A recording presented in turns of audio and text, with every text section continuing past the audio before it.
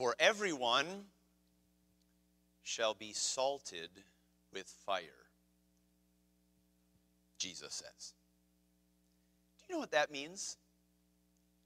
I mean, honestly, just stop and think about it for a minute. Is that something that you hear and you say, oh, I understand what he's talking about? Everyone shall be salted with fire. And every sacrifice shall be salted with salt. Is that something that you hear and you say, oh, I get that quite easily and simply? He then says, salt is good, but if the salt have lost his saltness, wherewith will ye season it? Have salt in yourselves and have peace one with another. I feel a little bit like, as I enter this message, as I was reflecting this week, a little bit like an experience I had when I was interviewing for a law firm job over a decade ago. It was through our law school, and all these law firms came to campus and rented out hotel rooms, and students would just go in mass, and one at a time they would go in and get interviewed, and the law firms would get to decide who they wanted to make offers to. And I was waiting my turn to be interviewed outside of this Holiday Inn in or around Ann Arbor, Michigan, and the door opens of the student who had been interviewing before me, and he came out white like a sheet. I mean, he was almost trembling. And he comes out, and I'll never forget, he said something like, good luck. He's just going to ask you, basically, why do you want to work at my law firm or something. And this guy was literally, I mean, he was just absolutely shaken. And so I just made a snap decision, well, I'm just going to go in and I'm just going to try to lead the conversation. And we ended up having a great conversation, and it wasn't a problem at all. But I'll never forget that guy coming out just, good luck. Good luck. And I say that because when we come to these two verses, the commentators who I tend to look at and try to gain insight from and confirm that I'm looking at it the right way, I kind of picture them coming out of that hotel room saying, good luck. Good luck. I want to tell you what one of the commentators that I often consult, here's what he said.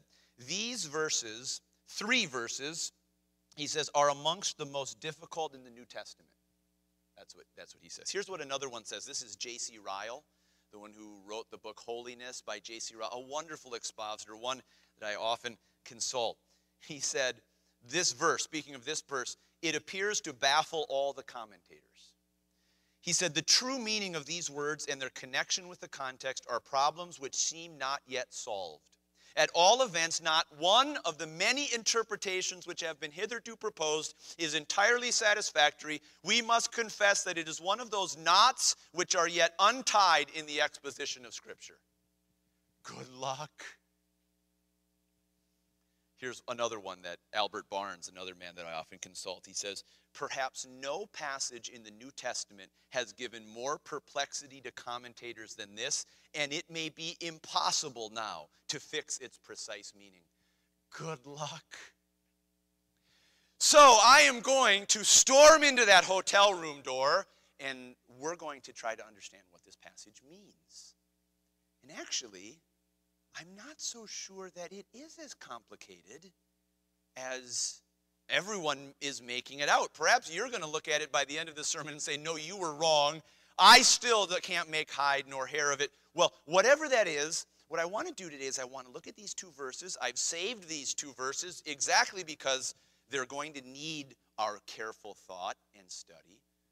But also I want to use these verses as a way to help teach all of us, how do we approach hard passages in the Bible? How do we approach passages that we read and we just sit there and we look at them and we scratch our head and say, what does this mean? How are we going to draw conclusions in our own personal study of the Bible from these 2 verses that might help us tackle other challenging verses? I want us to look today at 3 principles by which I think we can look at hard passages or ones that seem difficult to understand and use them as roadmaps to think through not just these 2 verses, but other verses. Here's the first one. What is the clear language of the passage? What is it just saying on its face? Are we ignoring any just obvious clues in the language itself that we should not be? Clear language. The second is this: consistency with other Scripture. Consistency with other Scripture. When you come across a difficult passage and you're trying to interpret it, use the rest of Scripture to interpret Scripture. What do you know about God in the rest of the Bible? What other examples from Scripture could shed light on this one? And the third principle is context. What is going on in the verses around it? Clear language, consistency with other passages in Scripture, and context. Those three principles can really help us work through some knots that otherwise we might find difficult to untie. So let's apply those three principles together to these two verses, and we will dive right in. The title of the message this morning is simply going to be this: Fire and Salt. Fire and salt. Because Jesus is using these two pictures. The picture of fire, everyone will be salted with fire, he says, and salt. Every sacrifice will be salted with salt, and salt is good. He then goes on to say in verse 50, you see, have salt in yourselves. Now, as we launch into this morning, I'm going to ask you, if you have your Bible, to have it open and to be looking at this text. If you have a Bible on your phone or in some other way, I encourage you to open it up. We're going to need to look at the clear language of this text to try to understand what Jesus is saying to us today. How we're going to divide this message is we're going to look at the two pictures that Jesus gives: the picture of fire, the picture of salt, and then finally we'll look at a practical application that Jesus is going to give for all of us. So there's two pictures, and then there's a practical application. Let's look first of all at the picture of fire. Do you see here in verse 49 with me? He says, for everyone shall be salted with fire. Everyone shall be salted with fire. Well, let's stop for just a moment and look at this clear language together. He says, everyone shall be salted with fire. Now, what on earth does that mean? Well, let's take a very practical example. What does it mean to salt something? If you were to be having a meal, say if you were having some raw vegetables or some cooked vegetables, and you wanted to give a little more life to those vegetables, if you were my wife, you'd put ranch dressing on them. But if you're like some of the rest of us, you take a little bit of salt and you would salt it. It makes sense? You take salt and you apply it to the food that you're eating. If you have a hard-boiled egg, a lot of times you say, this needs a little salt. And so you salt it. Now, I think that's just the very simple context, the very simple idea that Jesus is referring to here. Salting something is just applying something to, in this case, he says everyone.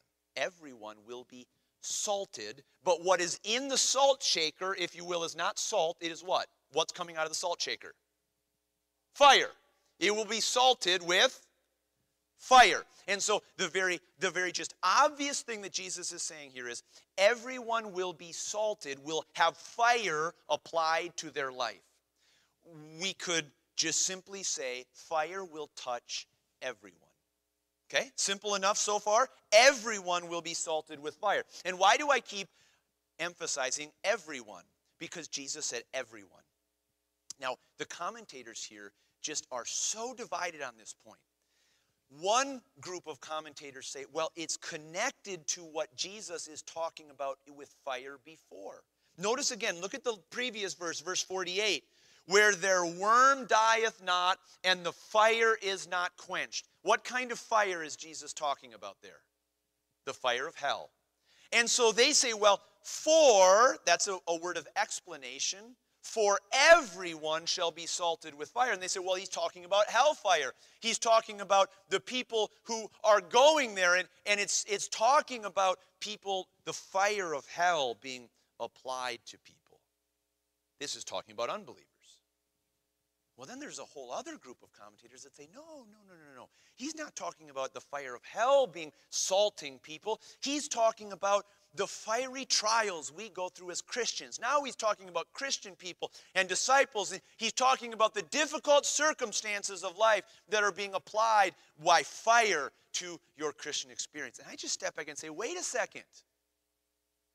Did Jesus say, every believer of mine? No. Did he say, every unbeliever will be salted with fire? No. What did he say? Everyone. Everyone. Now, remember what I said. Look to the clear language of the Bible. We do this in the law. Judges in all the states, if the language of a contract that you enter with another person is clear and unambiguous, it's just there on the face, do you know the judges won't allow you to put in any other evidence of what that contract means? They'll say, no, I don't want to hear it. I don't need to hear it. The words of the contract say what they say. And I'll just tell you, generally speaking, in the Bible, when you're reading the Bible, if Jesus says something clear, if he says something obvious, then unless you find other evidence in the text, well, he clearly intends me to take this as different, then just take what he says clearly. He said everyone will be salted with fire. And so that means I take that as everyone. And let's just take that today. Everyone will be salted with fire, will have fire applied to his life or to her life. Now, we can take that practically here. That means you will be salted with fire. And that means I will be salted with fire. And so then we step back, and if we say everyone will be salted with fire, in what way? I mean, is a Christian going to have his life salted with fire, have fire applied to his life in the same way that an unbeliever is going to have fire applied to his life? And now we bring in the rest of Scripture. Now we talk about consistency with other passages. I want to just take you to two passages in which I think we're going to see fire being applied in two different ways. Let's go first of all to Matthew chapter 3. Matthew is just one book back in your Bible from Mark. So if you're at Mark, flip back until you get to the first gospel, the Gospel of Matthew, and look with me at Matthew chapter 3. Now you can hold your place if you haven't already lost it in Mark 9, because we will come back. Right here in Matthew chapter 3, John the Baptist is testifying about Jesus. And notice what he says. John the Baptist, we studied him in our study of Mark, and he is the baptizer. He was called John the Baptist because his ministry was to baptize people with the baptism of repentance. And so notice what he says in verse 11. He says, I indeed, John, I baptize you with water under repentance. But he that comes after me is mightier than I. He's more important. He's more prominent. He's more powerful than I, whose shoes I am not worthy to bear. I'm not even worthy to be his footman. He shall baptize you with the Holy Ghost and with what? With fire. Jesus will baptize you with fire. Now, notice what comes immediately after in verse 12.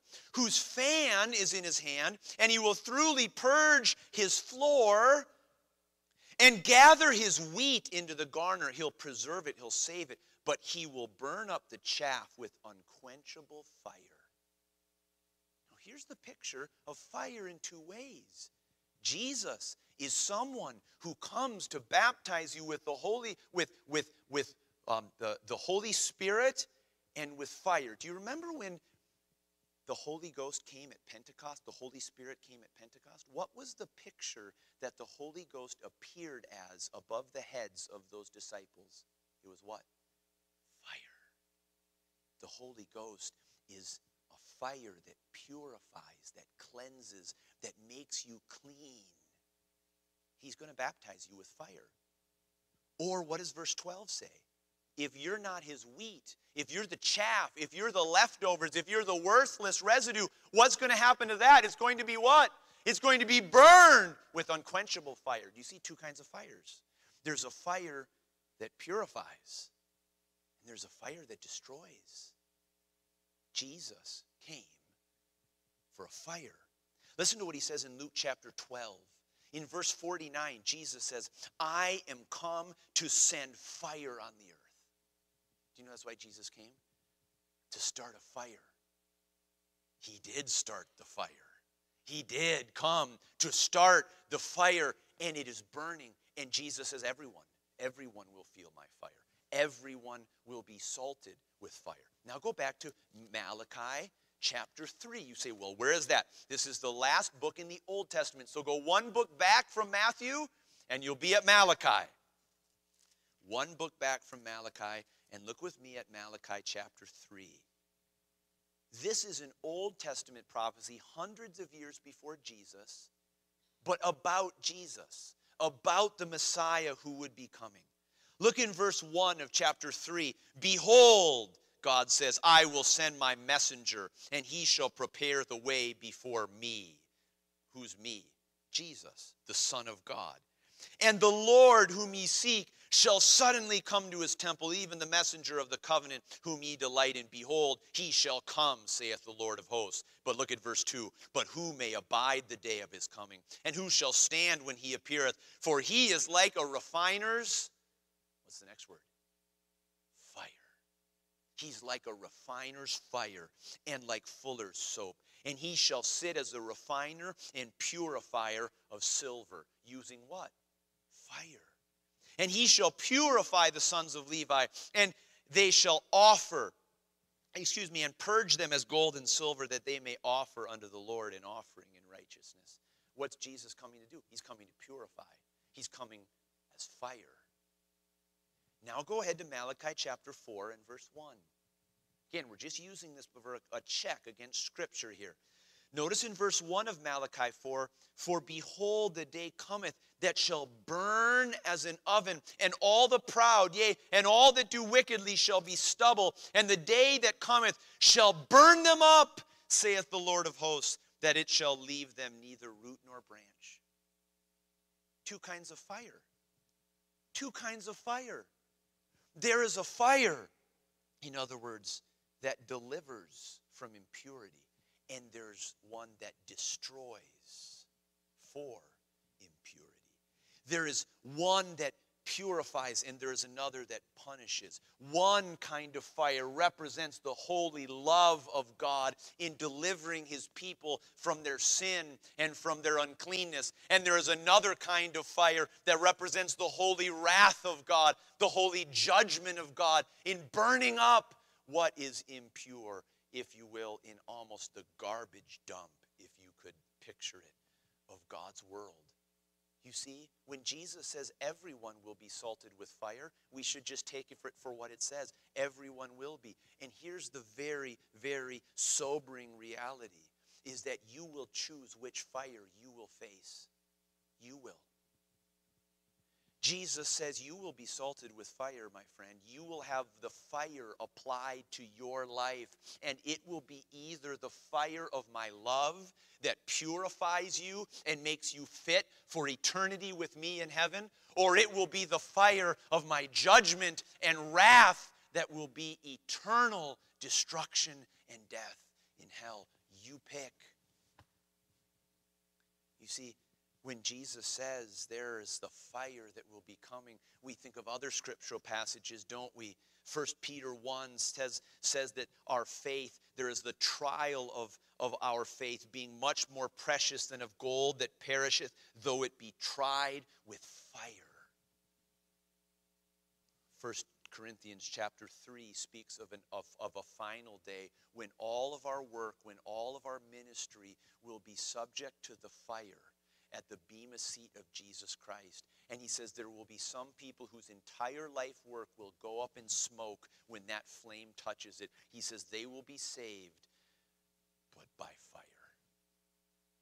The fire's going to touch every one of us. Will we choose the fire of God's cleansing by receiving the work of Jesus that he has accomplished for the forgiveness of our sins? Will we accept the Holy Spirit as the purifying, cleansing source in our lives, burning away what is wrong and what is displeasing to God among us? Will we choose that fire? It will hurt. It will be hot. It will be painful. Scripture says we must, through much tribulation, we must, through much hardship, enter into the kingdom of God. It's a straight gate and it's a narrow way that leads to life. He says, do you want that fire? Or do you want the fire that will burn eternally as God's judgment? Friends, everyone will be salted with fire. Which fire are you choosing? So first of all, we see here a picture of fire as a purifier. Everyone will be salted with fire. Notice secondly here, the second picture, and every sacrifice shall be salted with salt. Okay, well, you kind of understand, at least he's talking about being salted with salt. Now salt is getting poured on what? What is the salt being poured on? A sacrifice. Now, if we think biblically, if we think scripturally now, we should start thinking about what salt is and what salt does. In fact, if you were to go back to Leviticus chapter 2, we won't go there, but you can just write it down, perhaps as a cross-reference in your Bible. Jesus is referring back to this Old Testament idea. Listen to what God says in Leviticus chapter 2. And every oblation of your meat offering, that's literally your grain offering, your crops that the Old Testament Jews were bringing to God. He says, every one of those shalt thou season with salt, neither shalt thou suffer the salt of the covenant of thy God to be lacking from thy meat offering, your grain offering, your crops offering. With all thine offerings thou shalt offer salt. So Jesus is quoting this. He's taking us back. Every sacrifice will be seasoned with salt.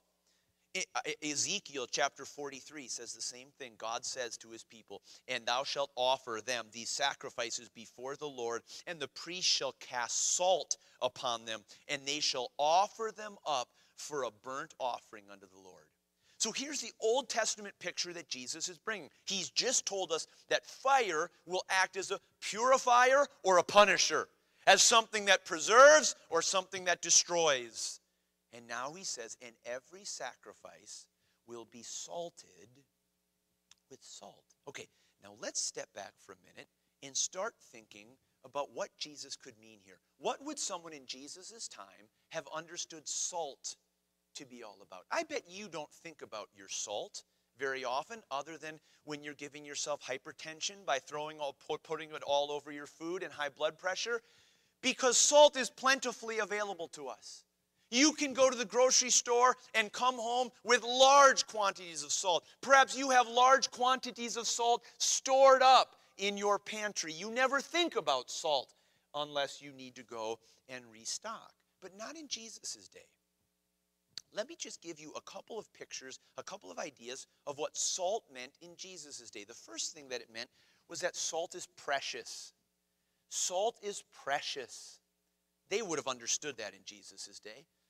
Salt was very precious component. In fact, in my study, I came across something that was just wonderful. Do you know the word salary that we have today? Like the salary that you receive from your work? Do you know that comes from a Latin word that literally means salt? It has the idea of salt being in it. Have you ever heard about a bad employee and it said of him, he's not worth his salt? Now, that doesn't make any sense today when salt is readily available at the corner grocery store, but what does it mean? What does it make sense? When salt is precious and when salt is a valuable commodity, yeah, that guy's not worth his salt.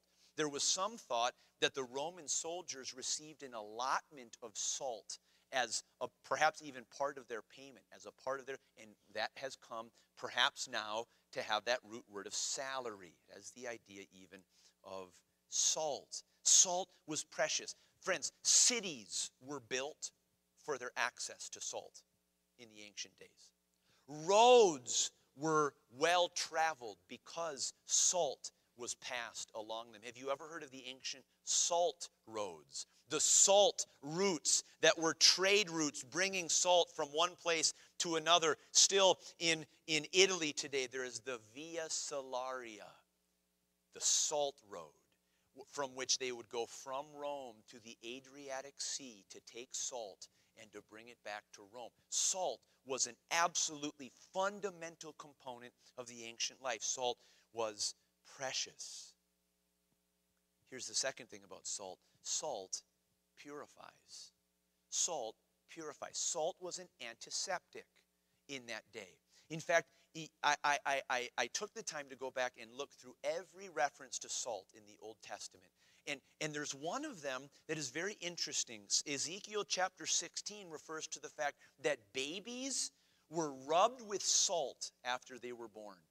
You can imagine as a kind of antiseptic, if there were any cuts or scrapes or other things, babies were traditionally rubbed with salt. So salt is precious, salt is a purifier. But now we're getting to two probably of the most important ones. Salt preserves. Salt preserves. I was listening to a preacher, and he was talking about his own experience with this. He grew up on farms, and his family would harvest hogs. And he described the hogs being butchered, and around November they would take the hogs out to their smokehouse. And in that smokehouse they would take the ham, right? They would take the hams from the hogs, and they would put under it 2 inches of salt. And then they would take salt and meticulously massage it and rub it into the ham over and over and over and over again. And then they would put 6 inches of salt on top of that ham. And then do you know what they'd do? They'd leave it.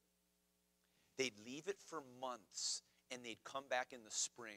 You say, well, surely that ham left out for that entire time has gotten rotten. It's gotten, you can't eat it. No, do you know what it had become? Cured. Where do you think you get cured ham from? Ham and salt. Why? Because salt preserves. Salt preserved that ham, that meat, from rotting. And back in Jesus' day, they didn't have refrigerators. They didn't have an ability to preserve food or to take it long distances.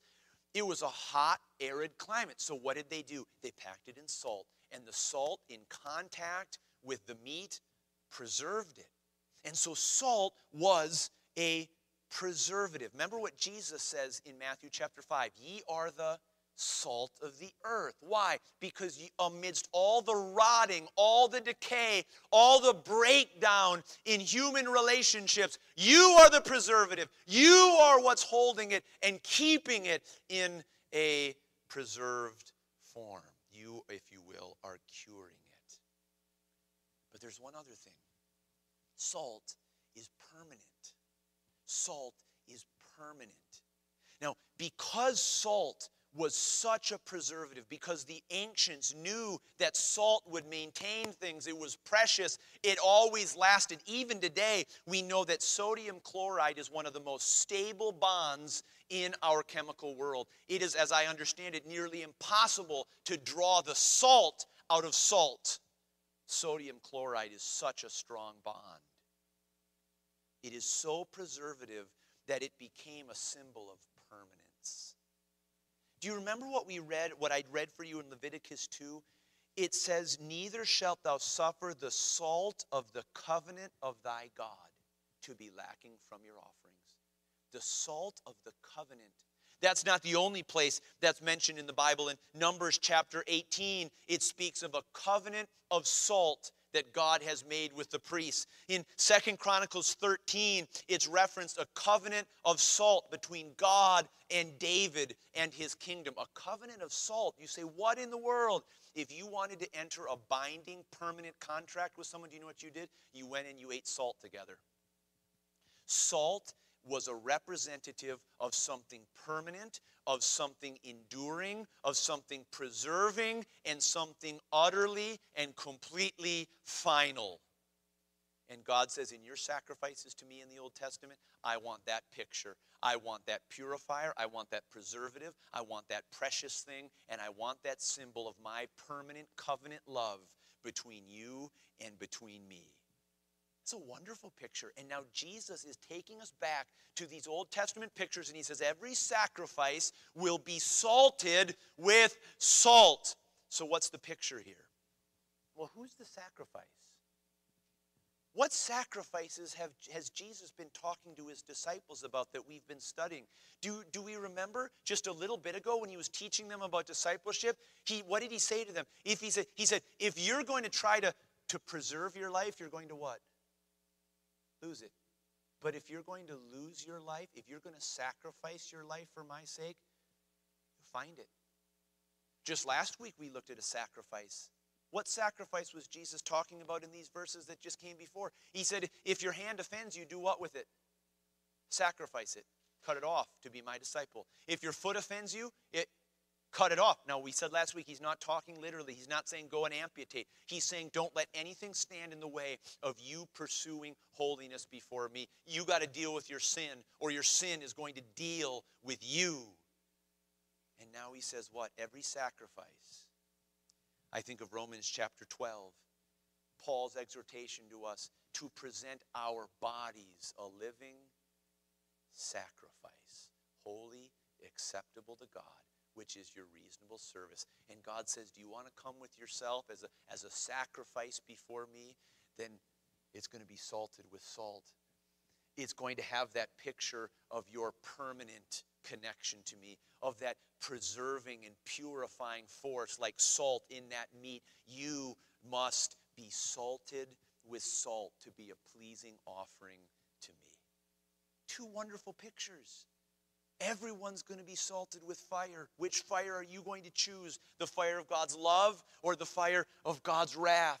Every sacrifice before me to be acceptable to me, to be acceptable and pleasing to me, must be salted with salt. It needs to have that symbol of my own steadfast love and faithfulness, that preserving force that my life entering into you, my nature entering into you will provide. And third, let's look here at a practical application. Look at verse 49. For everyone shall be salted with fire, and every sacrifice shall be salted with salt. And then he says, salt is good. Now, the next time you eat McDonald's fries with Coca-Cola, just remember the Bible says salt is good. Okay? That's all you need to take. Sometimes those life verses, one of my favorite verses is when it says in the book of Acts, rise, Peter, kill and eat. And I just feel like every time I sit down to a steak, I need to remember, I quote that verse, rise, Peter, kill and eat. But no, seriously, salt is good. What's Jesus saying? Salt is good. We've just seen all the reasons in the Old Testament that it is good. It is precious. It is a purifier. It is a preserver. And it is permanent. But notice what he says next. Salt is good. But if the salt have lost his saltness, wherewith will ye season it? You say, what on earth is he talking about? Well, you need to understand, he's not talking about if you're a chemist here, you say, well, I thought you just said that salt couldn't lose its saltiness. It's sodium chloride. It's a strong bond. That's not what Jesus is talking about. How did they get salt in the old days? They didn't mine it in the same ways necessarily that we do today. You know what they would do in Jesus' day?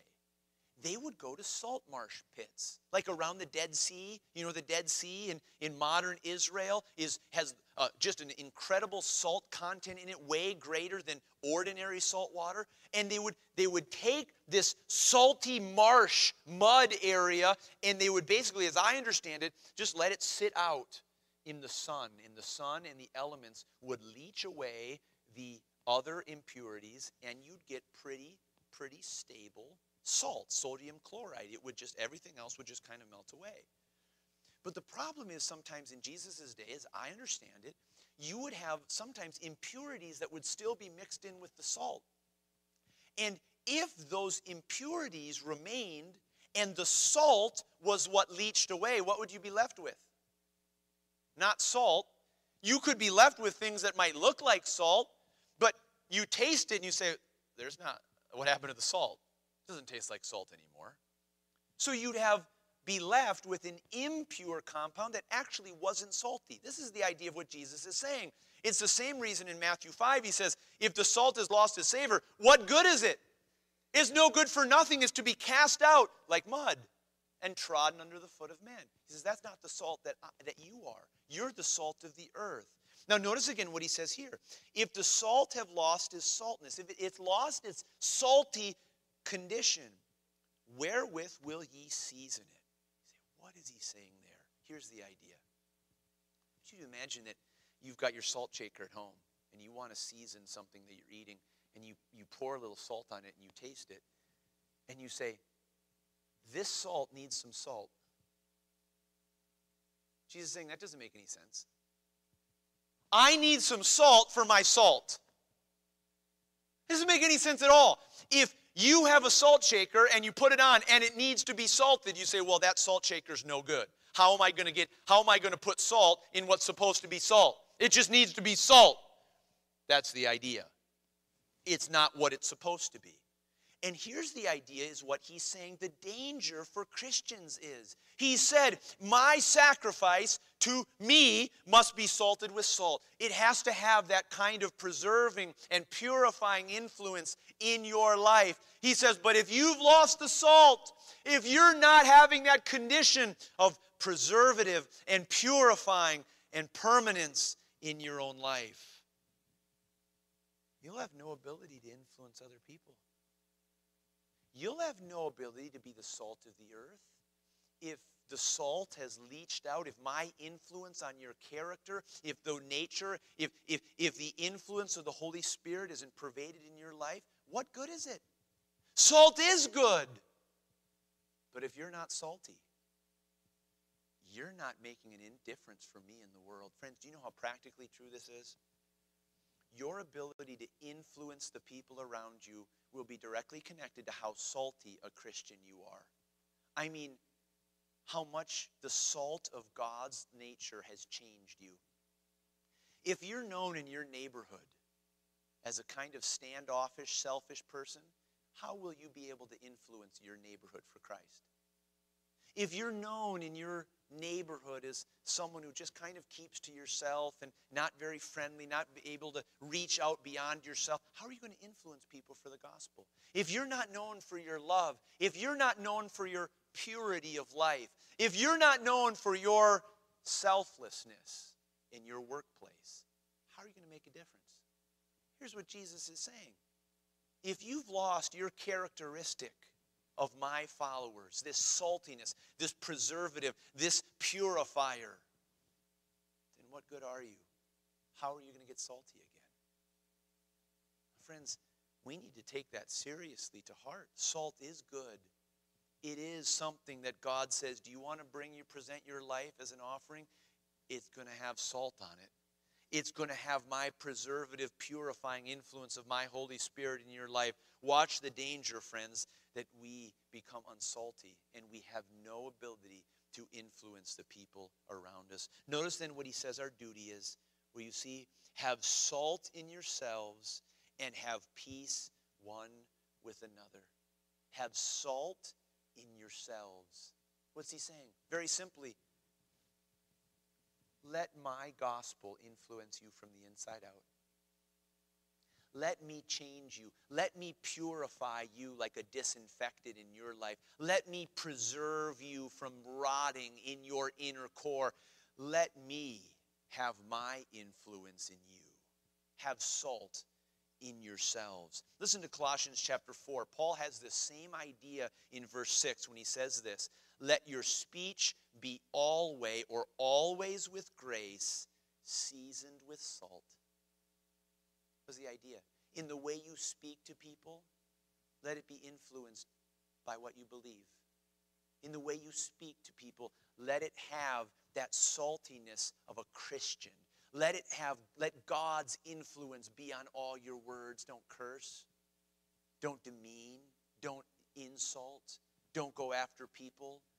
Let your words be kind words. Let them be edifying, building up words. Let them be encouraging words. That's just one example. He could say all of it. Let your entire life be seasoned with salt. Let your workplace be seasoned with salt. Let your school place be seasoned with salt. Let your family relationships be seasoned with salt. Have salt in yourselves. And do you know what he says next? And have peace one with another. Have peace one with another. Get along with each other. Pursue peace. We'll talk about that a little bit more tonight. Now, what I love about this, what we've done here, we've looked at the clear language of the Bible. We've looked at the consistency that this has with the rest of Scripture. And I want you to notice that, in my view, this fits perfectly with our context. We had Dan read that broader context this morning, because what led Jesus to start teaching on this subject? What led him to that? Do you remember what the disciples were doing? Were they at peace with one another? They were bickering. What were they bickering about? Who would be the greatest? Who's number one? Their pride, their vanity was elevating them. And Jesus says, boys, I got to talk to you about something.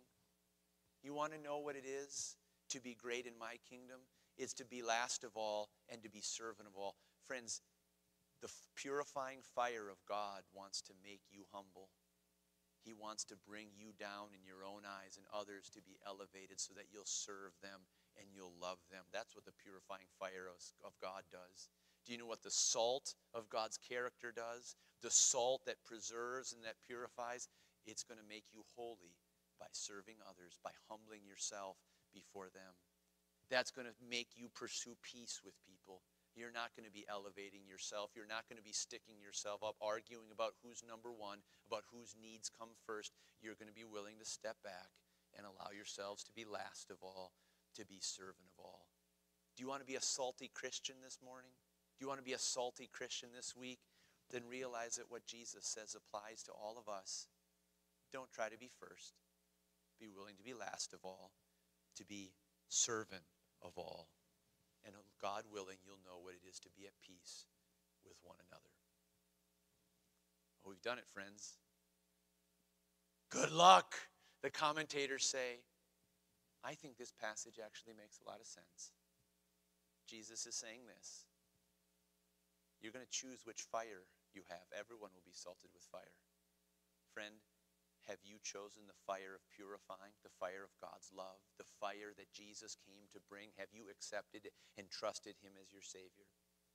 Is the sacrifice of your life before God salty? Does it look like that permanent commitment that you've made to him? That preserving and purifying influence that is cleansing you each day and making you more like him? And are you pursuing peace with one another? Are you having salt in each aspect of your individual life? May we see these two pictures of fire and salt and see them at work in our own lives.